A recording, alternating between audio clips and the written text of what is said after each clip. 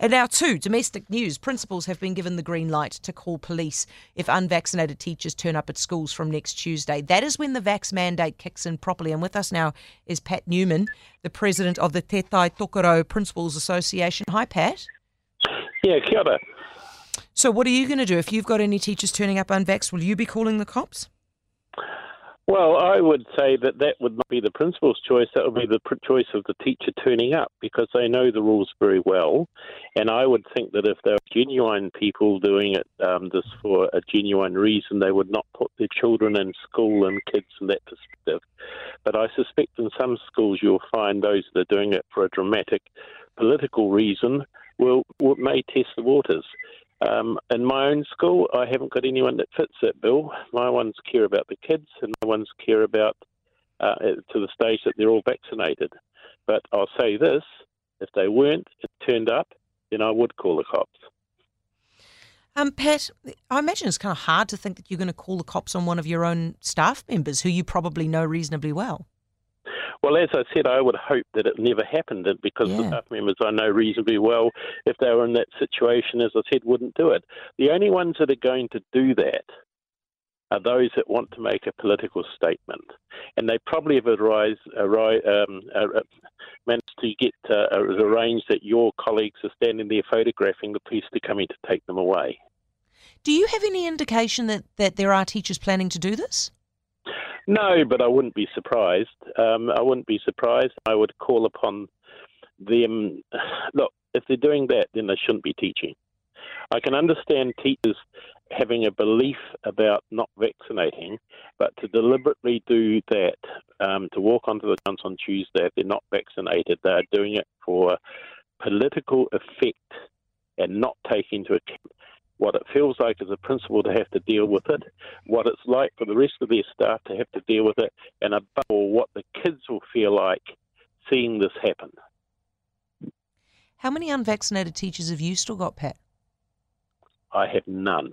Oh, good on you. All of my staff have vaccinated. We have lost one professional who had the kindness to resign as of today, because she has strong beliefs, but she didn't want to go put us through the process. I have staff who were actually very keen not to vaccinate, and they actually had genuine reasons. But when they thought about the tens of thousands of children that they weren't going to be able to teach in the future years and help, they actually said that was more important than vaccinating, so they're vaccinated. Do you have any idea yet how many teachers across your region are unjabbed? No, because it's in flux. It's changing all the time. You know what I mean? And I would expect... Well, it's going down all the time, isn't it? Yeah.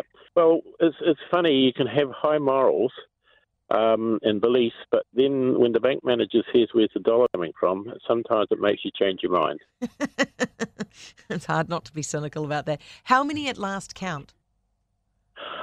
I don't know at last count, because, as I said, it's in flux, and I don't think it's actually, to be quite honest, I don't think it's actually in the interest of this to publicise that. We will know on Monday or Tuesday the numbers. Okay? Why do you think it's not in the interest of something to publicise it?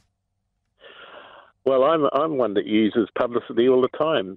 And somebody might say that my comments about resigning on that way, they weren't. They were designed to actually suggest to people who are genuinely in the belief that they don't want to be vaccinated, that rather than put schools and kids through the process where it could be into almost the middle of next year before we can put a permanent teacher in their place, that it would be almost the honourable thing to resign now. Pat, but it wouldn't be done any other way but by them going to talk to the principal, talking it through.